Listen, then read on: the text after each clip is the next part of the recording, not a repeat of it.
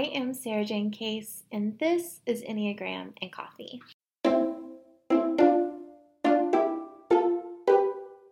Hi, friends. Happy Monday. I hope your weekend treated you well. Today, we are going to talk about shadow work. But first, today's rosebud and thorn. My rose today is I am just so grateful for heating pads. I am on day 5 of having stomach cramps, which is insanity. And I'm recording this from the comfort of my couch with a heating pad on my stomach, and that's the way. My thorn is that I broke a coffee scale, or I didn't really break it. It was broken when I woke up this morning. And this is our second one. We've been buying these like $10 scales to pull espresso on. And if you're a coffee nerd like me, you know it feels like you can't make your coffee if you don't have your scale. And yeah, we broke it. So we're in this dilemma now of like, do we buy a nice one that maybe won't break as easily? Or as my brain goes, it says, do you deserve a nice one if you've already broken 2 cheap ones? Can you keep a nice one nice, Sarah Jane? So we'll probably get another inexpensive one and see how that goes and make the decision later. My bud is that I fully intend to feel better soon. I don't want to feel this way for long. I think, like, worst case scenario, this situation I'm in will be done in like a week from today. Hopefully, way sooner than that. But I don't think it could last for more than a week. So, fingers crossed on that. I'm looking forward to it. I'm looking forward to feeling better. Okay, now let's get into some shadow work talk. So, I wanted to dive into this topic specifically because when we did the August Brave Collective meeting, we talked about shadow work and we did a guided exercise walking through kind of some of our own. The entire month of August in Brave Collective is focused on self responsibility, kind of owning your part in the world and what you bring to the table. One of the things I said in the meeting is that I believe that the Enneagram is shadow work, or that shadow work is the Enneagram, like they go hand in hand. And so I knew I wanted to bring the conversation here to you. So, first, for those who don't know, what is shadow work? The term, it comes from Carl Jung's term, the shadow self, which defined by Jung is the unconscious parts of the personality that our conscious ego doesn't want to identify itself with. I'm going to say that again. The unconscious parts of the personality that our conscious ego doesn't want to identify with. Shadow work implies that we are doing work to heal and integrate the parts of ourselves that we'd rather pretend don't exist or aren't there, bringing awareness to the unconscious so that it no longer drives our life.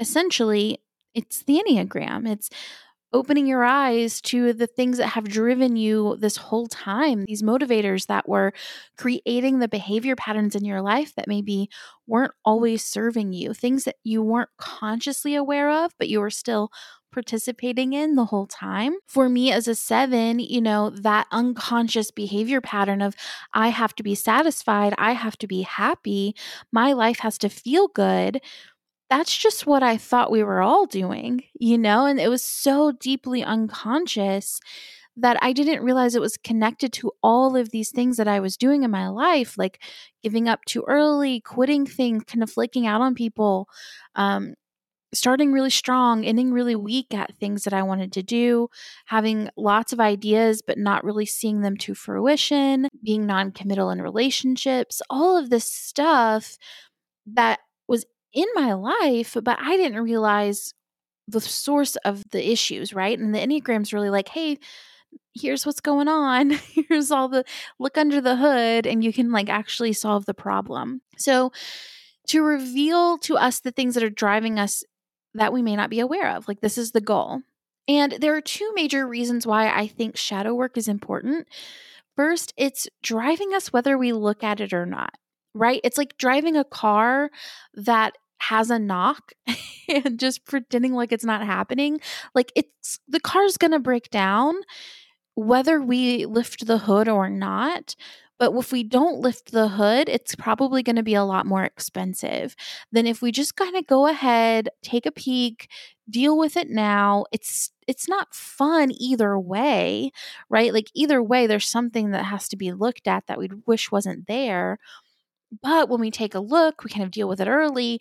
It's less expensive. It's less stressful than like the car breaking down and being stranded on the side of the road, having to pay for a tow truck. You know what I'm saying? Like emotional tow trucks are like not ideal. It's essentially like it's driving us. It's going to be a part of our life. It's going to impact our life. It's going to potentially cause harm for ourselves and others either way. But the sooner we can look at it, integrate it, deal with it, heal it, the less it's going to cause harm and the less destruction or the less it can control us in the long run. And honestly, it's scarier when we aren't opening it up. Like when your car is like making that knocking sound, you're like, oh my gosh, what is this? This is going to be like $3 million for me to fix this. I don't have time for this. And then if you just kind of pretend like it's not happening, you think like, oh, this is so terrible and I just kind of can ignore it. La, la, la, la, la. But if you actually look underneath the hood, maybe it's like, this is not how cars work, but like maybe it's like a fuse that needs to get replaced and it's like $10. Or I know that's not what would cause a knocking sound, but you know what I'm saying. It's never as bad as you think it is. And I think it's the same thing with our unconscious behavior patterns. Like we're like, oh, I don't want to look at that. I don't want to deal with that. That feels too hard. That feels too scary. I don't want to admit that that's like part of me. But when we actually get into it, we're mostly fine. We just have like a few little things here and there that could be expanded upon or could be personal love in there. It's not so bad when we really look at it. It's much, much worse when we try to ignore it. The second reason that this is important work, in my opinion, is if we want to have true self-acceptance, I really believe it can only happen when we integrate our shadow.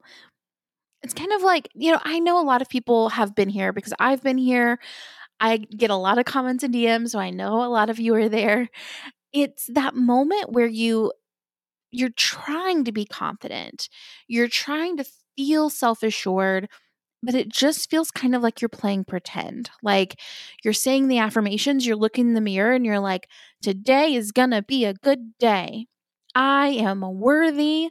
I am the queen of my domain. You're saying these affirmations to yourself, but like you don't even really believe them.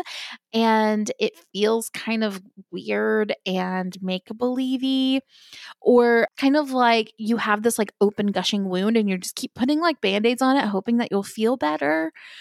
But you actually have to like go in there and look at the wound and clean it out and maybe even sew it up and put some healing ointment on it. You know what I'm saying? Like you might have to go underneath to get into these parts of yourself that you're essentially rejecting. You're saying, like, this isn't part of me. This isn't okay. I would never do this, or I'm not, this isn't me and this are not the same, even though, like, it's happening, whether you are willing to look at it or not, it's there.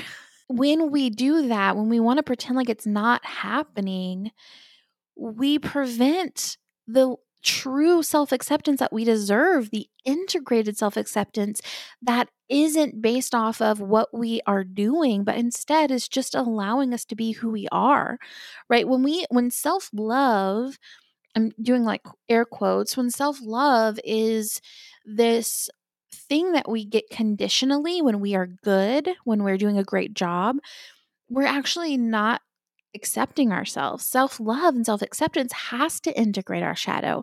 It has to integrate the part of ourselves that we wish wasn't there or we feel ashamed of or we're a little bit embarrassed by, because that's integrated love. That's what unconditional love is. It's unconditional. And confidence, if we want to build our confidence, it comes from appreciating our whole self, even the parts that aren't necessarily serving us.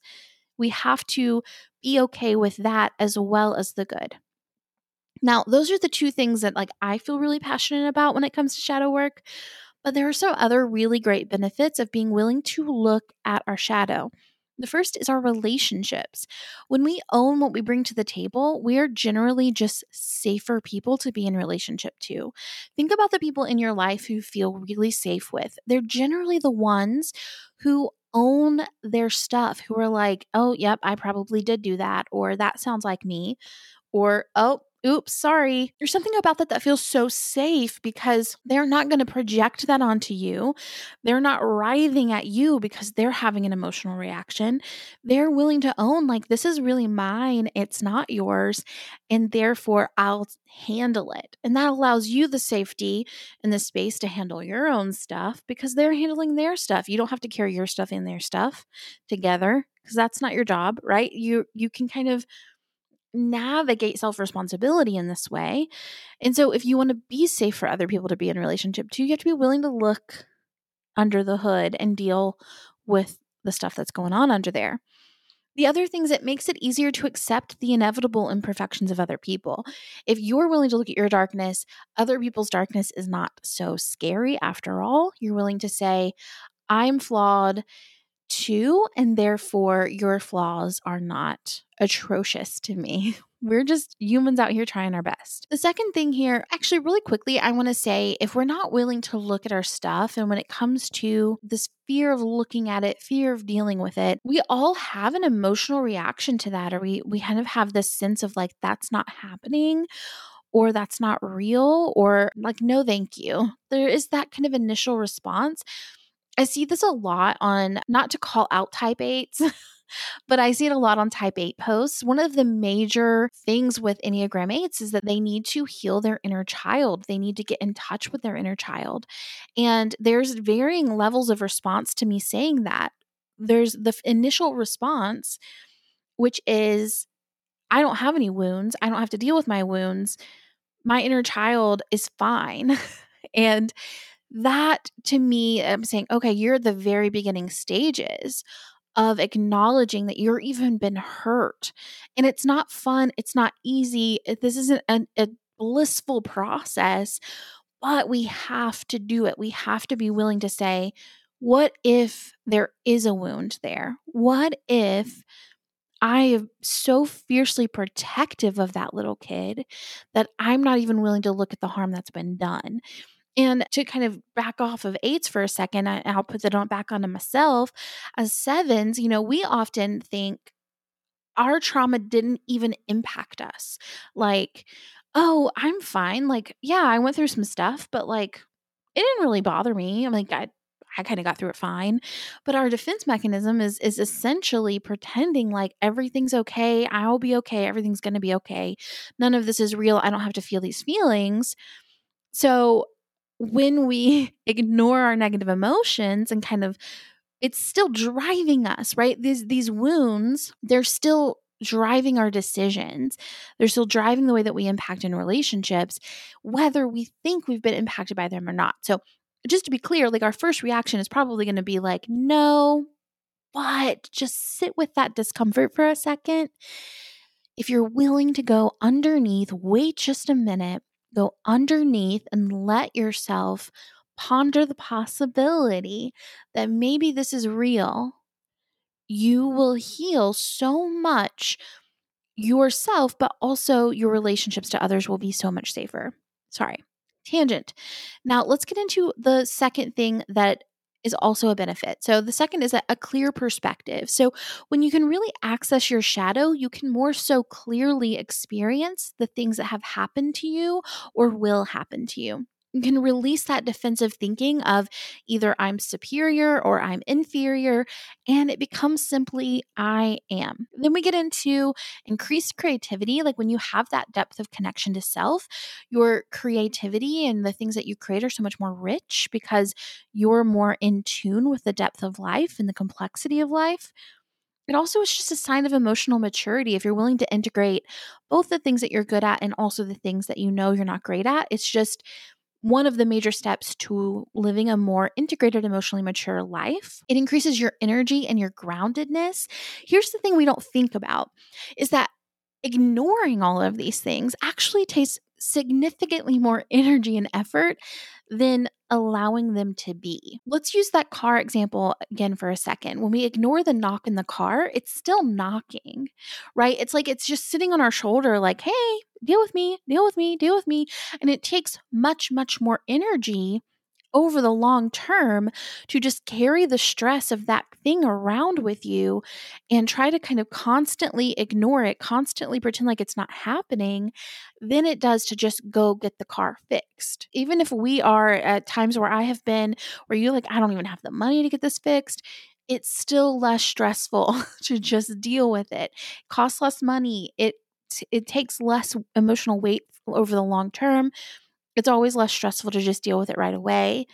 And it's the same thing with us. It's like we're using so much energy just trying to pretend like it's not happening when all of that energy could be going toward loving ourselves, healing, producing things that make us happy, pouring out into the world, pouring into our relationships. And finally, back to self assurance and self trust. If you want to trust yourself and you want to really believe that you are in integrity, that you can trust your decisions, dealing with your shadow work is going to help so much, because a lot of times when what we think we're going to do and what we do aren't aligning up, it's because we're not looking at the part of us that needs to be looked at, right? If we're like, I keep burning out, I don't know why I keep burning out, I don't know what's going on, and then you just kind of stay there, right? That isn't, you start to think like, I can't be trusted to not burn out. Versus if you're like, I keep burning out, what's going on here? I need to look at some stuff. And you really get in there and you figure out like, what's the root of this? What's causing this? Then you work on it and you heal some things and you do some work, and maybe you talk to your therapist or you hire a coach or you talk to a friend or you create a journaling practice, whatever you need to do to kind of work through this stuff. You build integrity, you build self trust, and therefore the next time you see burnout on the horizon, guess what? You've been here before. You know what's going on. You trust yourself to do this again because you've been there before. You've done it before. Okay. So it helps us to build self assurance and self trust. Now, every time I explain something like this on the podcast or on Instagram, I get questions about like, where do I start? And I thought it would be fun for this episode to read to you a bit from my book. In my book, I do lay this out as a method. I call it the Honest Method. It's essentially it's an acronym: honor your strengths, open your eyes to your blind spots, note your support plan, explore your relationships, soften your path, and turn it into something beautiful. It's essentially my tips and tools for how to do integrated shadow work, taking into account our whole selves, our relationships, and even our creative process. Now, if you want specifics for your Enneagram type, they are laid out in the book in detail. So if you have yet to read it, you can buy it online or in bookstores near you, and we'll link to it in the show notes.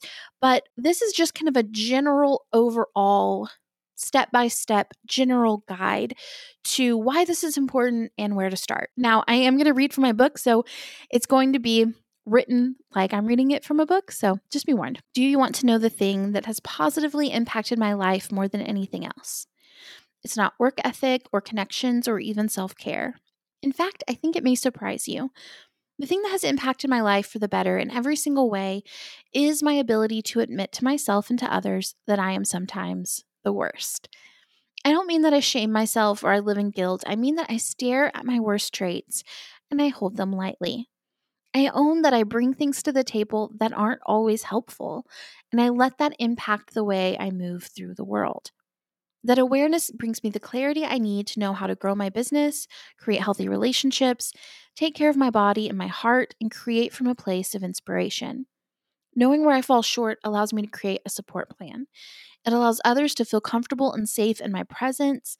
It actually helps me to do less harm to the people who enter my path. However, the only reason that this works is because I started with a deep well of self-love. I learned to love myself no matter what. I earned that unconditional acceptance of who I am from the ability to celebrate my strengths and also accept my weaknesses. This process, it has changed everything for me. We are all worthy of full self acceptance, and it's my belief that full self acceptance starts with being honest. It's not honest to pretend like we don't have flaws. It's also not honest to pretend like we don't have strengths. True, honest, deep self love requires our ability to hold both. My dear, you are so worthy of it all. Full, deep, rich self acceptance for exactly who you are. No excuses and no apologies. Now, let's talk in depth about what having an honest relationship to yourself means. So, the first step is honor your strengths. This is step one. This is the foundation of everything else that we are doing here. I need you to hold tightly to the fact that you, just like everyone else, are incredible, remarkable, truly. All of the tiny, intricate details that make up who you are beyond awe inspiring.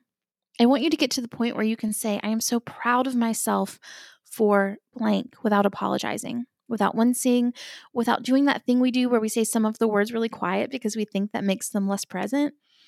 In order to have an honest relationship with yourself, you must first support that with not only self acceptance, but also self delight. Think of it this way. How would it feel if you were in a relationship and that person had never complimented you? And when they did compliment you, they were uncomfortable doing so, but they started going in on all the things that you needed to work on. Would you feel safe there? Would you take their feedback and make positive changes in your life? I don't think so. I think you would shrivel up into a ball of self loathing, or hopefully you'd break up with that person as soon as possible. You can't do the work of growth until you first develop a safe place to land. Then we move into open your eyes to your blind spots and your vices. We all know someone who tries to pretend like they don't have anything to look at. You watch them complain about their life over and over again, and it seems so clear to you that if they just changed X, Y, and Z, then they'd be fine. But most people are terrified to look at their darkness. I was speaking to a woman at the end of a conference a few weeks ago, and she said it's a monster in the closet situation. And she's totally right. We think it's so scary, so we freak out and we hide from it, and we let it take up a ton of brain space while we also, quite frankly, ignore it. Yet, what happens when we open the closet? We find out that the monster was actually just a broom, not exactly pretty, but not terrifying either. The more we can look into our darkness, the easier it is for us to deal with it. And remember, this is an ongoing process we're in. We are building a relationship to life that is rich, fulfilling, and kind. Getting honest with your blind spots and the things that you use to cope will allow you to walk through the world doing less harm to yourself and others. And we note a support plan. One of the biggest mistakes I see my clients make is that they try to get the results they want through the tactics of someone else. When they try that and they inevitably fail, instead of questioning if it was the tactic that didn't serve them, they start berating themselves for being failures, or they just give up and lose interest. The Enneagram shines a big bright spotlight on why this tactic doesn't work. We are all different, and we all have unique motivations and fears that drive our daily habits. Get intimate with the motivations of your type so that you can truly know why you want the things you want and develop a plan to achieve them that takes you into consideration. And then explore your contribution to relationships. Did you know that we can truly only impact how we orient in the world? We can hope to impact others, but we can only truly guarantee our impact on ourselves. As we explore a contribution to relationships, it's important that we start with deeply accepting the reality that we can't rush the growth of others. It is so very tempting to try to get the people in our lives to show up how we want them to. I get the question all the time, how do I get my type blank partner to blank? There's nothing wrong with the question, and there are certainly ways to engage with numbers that will help us to feel seen and them to feel seen as well. But we have to be careful of using the Enneagram as a tool to get what we want from the people in our lives without vulnerability and without looking at ourselves first. So, first and foremost, our work with the Enneagram is to look at ourselves, to do as much work as we can in owning our own blind spots and worldview. It is shockingly easy to shift our focus from there onto how other people in our lives aren't showing up in the ways we think they should, or even doing the work in the way that we think they should. This can be a distraction from the beautiful work that is available to you. So start exploring what you bring to the table, both positively and negatively, in the relationships in your life. The Enneagram does a great job of laying this out for us, and I will share specifics for each number. However, you can likely already start to think of the patterns that you have in your life. Next is soften your path out of behavior patterns. We all have habits that aren't serving us. The Enneagram shines light on those vividly. There are self-help gurus out there teaching the path to growth and change is this in these areas is simply to focus more, just keep going even when it sucks, buy more products, just be better. And I couldn't disagree more. Personal growth isn't about discipline. It's about understanding and making micro shifts to be closer to who you want to be. It's about the relationship. I used to think that my lack of progress meant that I just wasn't trying hard enough, or honestly, that I was a failure. If I could just discipline myself enough, then I would be worthy of the good things I wanted in my life. It wasn't until I decided to stop forcing myself into someone else's definition of good that I felt the freedom to truly start making shifts in my life. It wasn't until I quit discipline that I was able to make huge steps in my personal and professional life. I learned something that no one else was teaching, a clear-cut approach to personal growth, self-confidence, and creative expression that had nothing to do with shame and guilt. Instead, it's about curiosity and habit shifting, focusing on how you operate, why something isn't working for you, and making micro adjustments that serve you better. Taking the conversation from just be better and changing it to what do you need to feel supported in this process, and then setting small, achievable goals to build a new habit. As mentioned earlier in the book, certain schools of the Enneagram use language to describe struggles of each type that I find shaming and quite frankly unhelpful. An example of this is calling type 9s lazy. Now, here's how we can use this process with our type 9s. So, the path of discipline says, I watch more TV than I would like to. That means I'm lazy. I should wake up at 5 a.m. tomorrow and work out. If I were driven, that's what I would do. Then the next day, they hit snooze and miss their workout, repeating the mantra to themselves, I'm so lazy. Now, the path of curiosity says, I watch more TV than I would like to. Why do I watch TV? Well, I'm too tired to do anything else. Why am I so tired? I spent all day thinking about others' needs and trying to make them happy. What would it feel like if tomorrow I did my best to not give all of my energy away to other people? From this place, we are able to actually integrate self-awareness that can change our habits long term. And finally, turn that into something beautiful and share it with the world. I am of the belief that we are all creative and we are all in need of creating. And that doesn't mean that we are all artists or painters.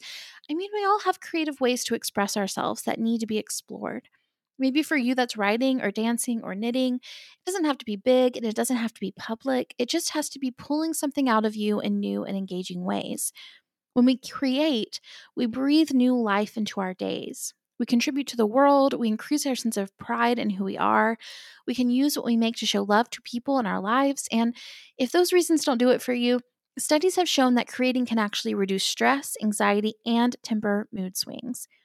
You have something beautiful to share, and we're all better off when you share it. Now, in this work, I hope that you find a dance with life, a way to walk through the world that offers ease and understanding. My hope is that you find out and celebrate that you are truly remarkable, that you are not any more special or flawed than anyone else, and that you are also sometimes your own worst enemy. I hope that when you acknowledge the areas that need some massaging, that you don't beat yourself up over it. I hope that you take the time to understand why you operate the way you do and gently step into new ways of behaving. I hope that you can end the cycle of discipline and shame and move into a new sustainable relationship to compassionate curiosity. I know that there are people who think being in a relationship with yourself is selfish or narcissistic or a waste of time, but I'm telling you, it's the key to everything. This is the path to making the impact you are trying to create. This is the way to live a life you love without hating yourself or sacrificing your values along the way. This is how you positively impact the lives of others. Don't hold back from a loving, healthy, and honest relationship to who you are. To me, that is much more selfish and does much more harm. Okay, friends, that is all on shadow work for today. If you have questions, you can DM me on Instagram at Sarah Jane Case. And if you want more details about how this can look for your type specifically, that's all laid out in the book, The Honest Enneagram. Link to it in the show notes for you as well, but it's also just at thehonestenneagram.com. As always, it's an absolute joy to create this content for you. I will see you tomorrow for the next episode.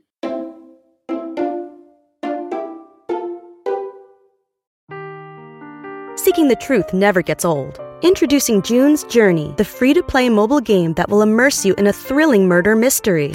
Join June Parker as she uncovers hidden objects and clues to solve her sister's death in a beautifully illustrated world set in the Roaring '20s. With new chapters added every week, the excitement never ends. Download June's Journey now on your Android or iOS device, or play on PC through Facebook Games.